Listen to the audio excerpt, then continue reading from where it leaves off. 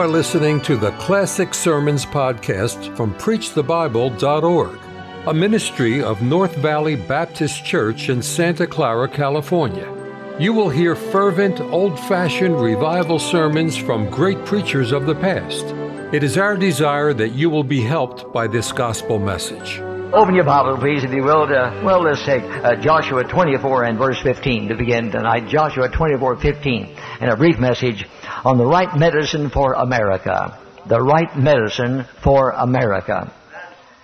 Joshua 24:15, but as for me and my house, we will serve the Lord. But as for me and my house, we will serve the Lord. Now we'll add to that Proverbs 14:34. Righteousness is exalted to the nation, but sin is a reproach to any people. And we'll add to that Romans 6:23.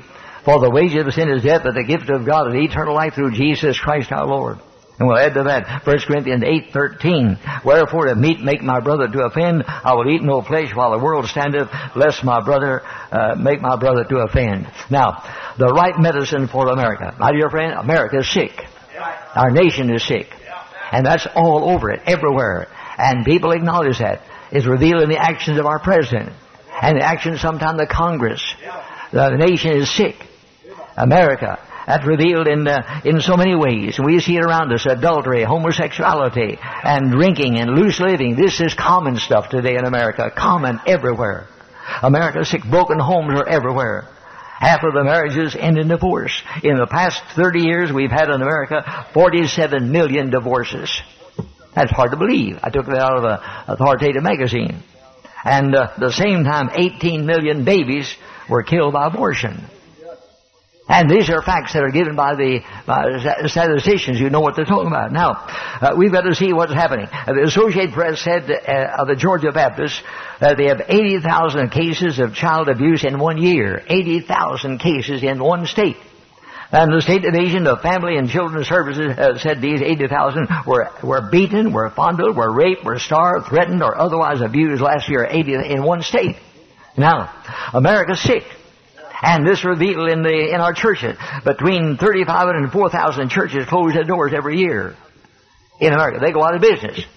We have fewer churches now than 20 years ago. Think of that. Fewer churches now than 20 years ago. 7,000 Southern Baptist churches last year didn't have a single convert in 12 months. 7,000 of them. They had buildings, had pastors, had little programs, but nobody saved, nobody baptized. Over 400 churches took the bankrupt law last year alone, in 1 year. 400 churches took the bankrupt law. Went out of business. Now, America's sick. That's revealed in an educational program. The Bible and prayer are out. Licentiousness and sexual freedom are in. And listen to this. The Children's Defense Fund reports that during every 24 hours in the U.S., 437 teens, 437 every hour, are arrested for drunk driving. 1,206 unwed teens have abortion. That's every 24 hours. 1,365 unwed teens give birth. 11,512 teens drop out of school. And 3,288 teens run away from home. 135,000 teens carry guns to school. Now that's from the Children's Defense Fund in America. America's sick. Now, floods will not cure us. And storms will not take it away. Famines will fail, and fires will fail, and everything fails. Depression fails. The right medicine for America, not in laws and police and penitentiaries, education, hospital and campaign. The right medicine is in the Word of God. The right medicine for America. Now, I'm disturbed. I'm an American. This is my country.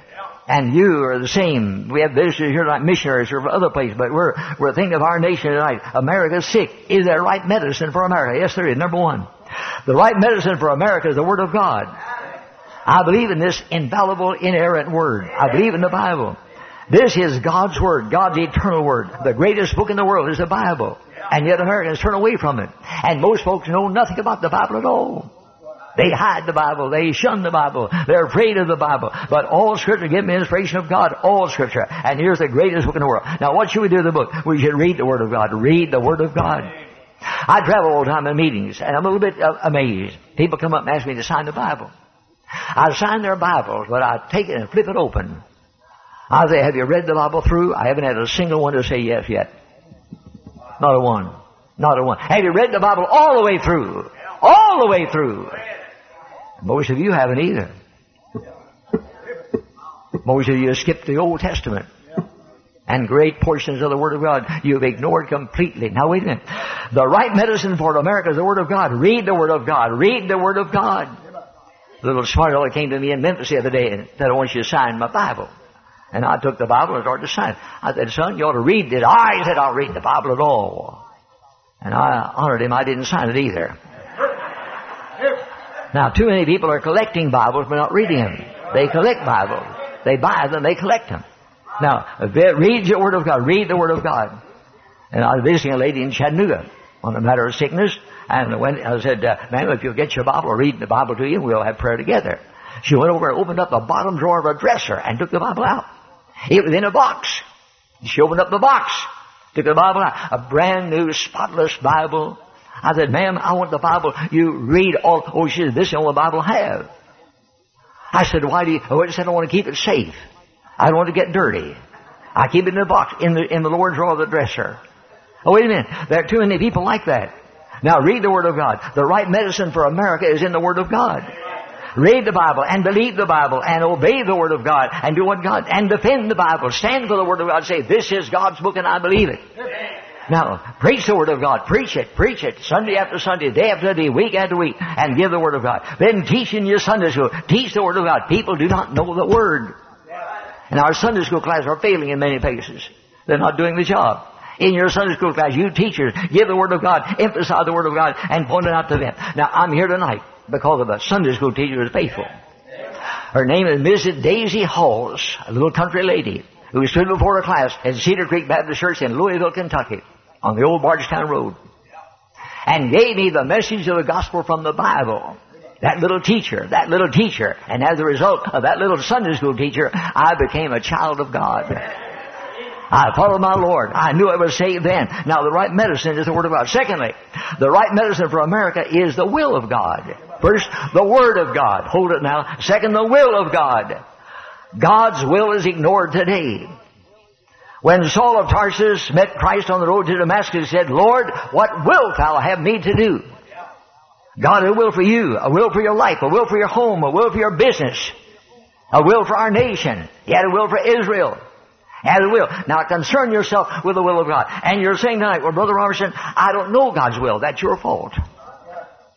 God will reveal His will to you if you'll ask Him to. You're on your knees in prayer. He will show you what He wants you to do. You read the book and pray. He has a will for every person. Again, His will bring peace of heart and happiness to your life. Unrest, unhappiness, distress are yours when you turn from the will of God. God's will. Young man, as God called you to preach, then preach. Young lady, God called you to be a missionary, then be a missionary. Whatever it may be, God has a will for your life. And you're to say, Lord, I want to be in your will, in your holy will. Then there must be direction, submission, and evaluation of direction. And keep God's will right before you all the time. And say, this is it. I want to do the will of God. I began back in Louisville, Kentucky, and saved at 14, and then I went to school at the University of Louisville, graduated, went to Southern Baptist Seminary, went to Southern Baptist, and all of that. But in those days, I did a lot of singing. I studied music, I took some piano, and I took a voice for a long, long time from big teachers, and I sang. I had a program on WHS in Louisville. I went to Nashville, Tennessee, to WSM in Nashville. I had a set program there, paid for it. And I liked to sing. I enjoyed it. And I was preaching every Sunday, every Wednesday night. But I enjoyed the singing part of it. And I'd sing on radio, and they paid, in many cases in that time, were paying for our singers to come in, and I enjoyed all of it.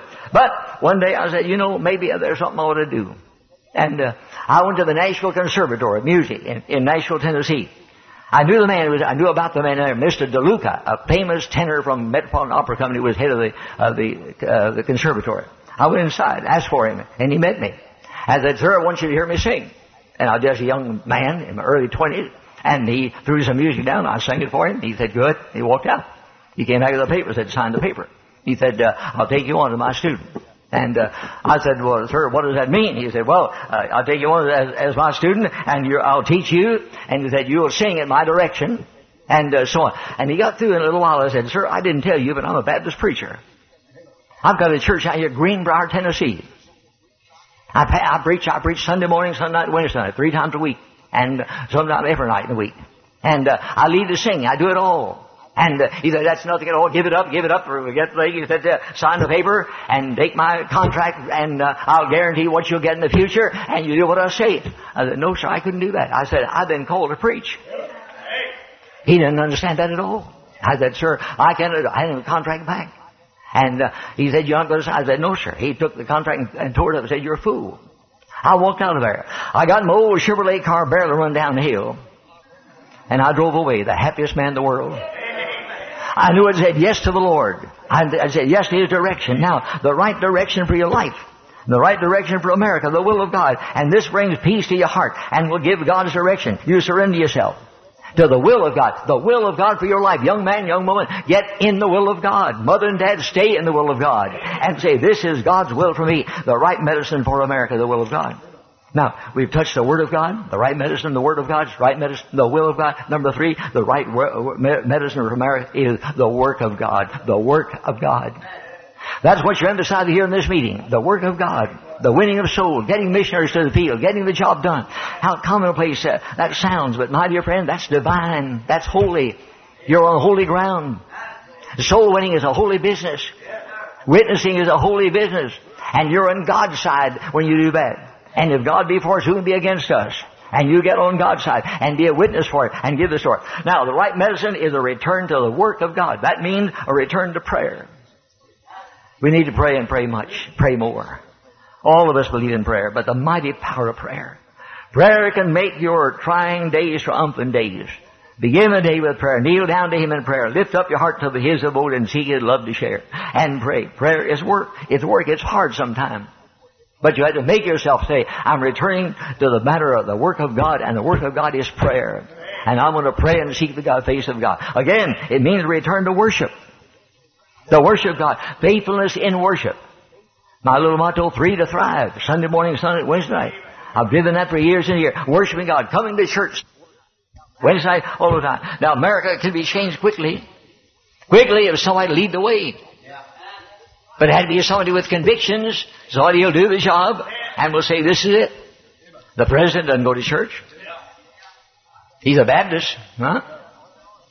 And on and on. But I'm just pointing out the fact that we need to come back and settle many problems, all of them, by the matter of coming back, returning to the worship house, a place of prayer and the worship of God. Then the right medicine is compassion, a concern for the souls of men. The right medicine in sinful America. The recognition of sin. We don't know what sin is. We forget what sin does, what sin means, and we turn away in the transgression of the law, and we fail to understand the right medicine. And the right repentance for sin, a godly sorrow. David weeping over his sins. And a return to godliness, godly living, and holy living. And a return to a concern for others. Now, the right medicine, compassion. We must have it. We must care. We must be concerned about people at home and abroad. People, English people, all-speaking people, people everywhere, lost and condemned and bound for hell without Christ. We've got to be concerned, a concern for others. Now, I'm here tonight because somebody cared. And somebody had told me how to be saved, a little Sunday school teacher. And I accepted Christ. And you need that same concern. What God can do when men are concerned and women are concerned. I had a man to come forward to Highland Park years ago, made a profession of faith. I baptized him. Man of some years. His name was M.J. Parker. Parker came in. And I remember when he got in there. Just an ordinary looking man. A good, clean looking fellow. Getting saved late in life. But he said, Brother Robertson, I want to do everything I can for God. I want people to be saved. I missed this for a long time. And now I'm saved. I'm born again. I want to help others to be saved. He said, let me get a bus and bring people in. I said, go ahead. He rented an old bus. He brought the thing in packed and jammed with people. And he said, could I get another? I said, go and get another one. And he got another one. M.J. Parker, a businessman, had a good business. But he got a bus and began running a bus and running all over our city. He brought people in and people get saved. Scores of them were brought to Christ. And finally, we got together and we bought 35 brand new buses, big ones, brand new buses. Put him in charge of all of them. M.J. Parker. M.J. Parker. And that man worked night and day, and those buses were filled up. I never had to worry. They came on time Sunday morning, Sunday night, and Wednesday night, 3 times a week. They were packed and jammed. And the souls saved. Many of them are preachers of the gospel. Many missionaries around the world now came off those buses, got saved off the buses. And God did all. And a concern, and this great concern of M.J. Parker. M.J. Parker. And if you'd go around Highland Park and mention his name, they'd know it now. But he became ill after some years of faithful service in the hospital. I prayed and stayed with him as much as I could, and then he passed away. I had the service. They took the body out to Greenwood Cemetery. And I finished reading the scripture and praying at the graveside. And I turned to walk away. And his wife said, Brother Robert said, let me speak to you for a moment. I went aside. She said, I don't think you knew this, but that M.J. never finished the third grade in school. I didn't know that. He had no education whatsoever. He was self-trained. He had to pick it up himself along the way. But she said, when M.J. got saved, he said, this is for everybody. I want people to know it. And he said, I want to get out and get them. And he did get them. By the thousand they came in. We baptized during my years in Highland Park 63,000 people. We saw the hand of God. But much of it came through one little man, educated. And to stand on one side, she said, my husband never finished the third grade in school. Barely read and write. But God used him mightily.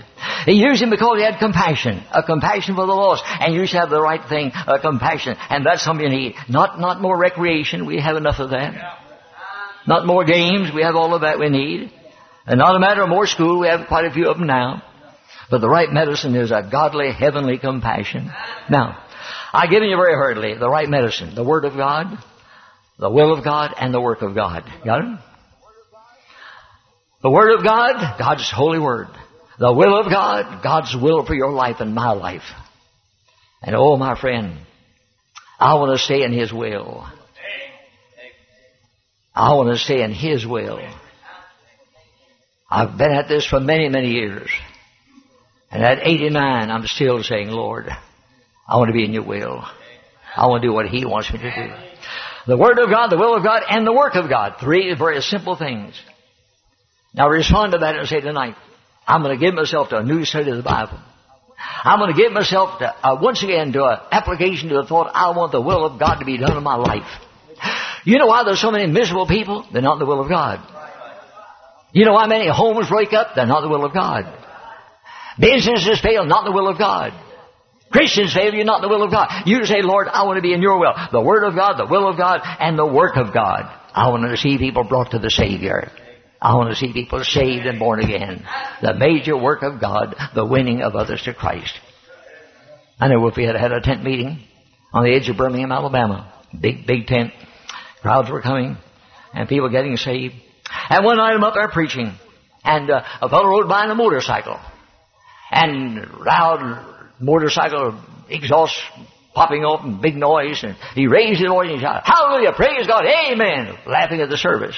He rode on down the road, turned around and came back and did the same thing again. But that night at the end of the service, I gave an invitation. And down the aisle walked a man and a woman and a young lady. I had the joy of leading them to the Lord, all three of them. They were saved, the mother and father and daughter. And when I got the name, and they were standing up the front along with other converts, somebody came to me and said, do you know who they are? I said, no. They said, that's the mother and father and sister of the boy on the motorcycle. They're riding down the road, ridiculing the service and shouting, hallelujah, praise God, amen. And I said, well, I'll see that boy tomorrow. I'll see him and talk to him right away. I didn't get to. That very night, that boy was killed. He rode his motorcycle into Bessemer, Alabama. Got on the highway between Bessemer and Tuscaloosa. And riding at high speed, rode it into a truck and was killed instantly. And the news came back of his death. I called the pastor and told the pastor I'd heard about it. And he said, I'll get to see the family right away. You don't want to talk to them. And he did see them. And they said, we want the funeral service in the tent. Now the boy was lost. Mother, father, and sister had just been saved the night before. Just got saved. They said, we want the service in the tent. And the pastor said, well, if that's what you want, we'll do it. But I don't like it. But we'll have it. And they did have it in the tent. And the pastor preached and gave an invitation. Many were saved. But when it was all over, the pastor came around to me and he had his hand outstretched. He said, Brother Robertson, look at him. I looked. He said, do you see it? I said, no, sir. I just see your hands. He said, they're bloody. That little family that got saved, mother and father and sister got saved first, lived down the road from me a half a mile. I've driven by their home thousands of times. I've never stopped to see them. And when they came the other night and got saved the other night, and the boy on the motorcycle, their son, riding by, and they got saved, I said, I'll see that boy tomorrow. But the boy got killed that night. Died without any faith in Christ at all. He had failed. Now, my friend, I'm driving home to your own hearts tonight. Do what God says with your life. Just one life will soon be passed. Only what's done for Christ will last. And don't waste that life. And the right thing, hold to the right thing. The right answer for America. The right answer for you. The Word of God and your obedience to the message of God. Let God have His way. The right medicine for you, for me, and for everyone. Tonight God may be calling some of you to preach or teach or work missionary. I don't know. Tonight God may be singing something about your home. God may be saying to some of you, go back home and get your Bible and have a family altar. Read your Bible and pray with your family tonight before you go to bed. Huh? And you say, Lord, I want to do your will. The right medicine for America is the Word of God. Follow God's Word and God's prescription. God will bless you. Thank you for listening to the Classic Sermons podcast from PreachTheBible.org, a ministry of North Valley Baptist Church in Santa Clara, California. To listen to many more powerful sermons, visit our website, PreachTheBible.org. If you enjoy Christian music and programming, visit knvbc.com for Christian music you can trust.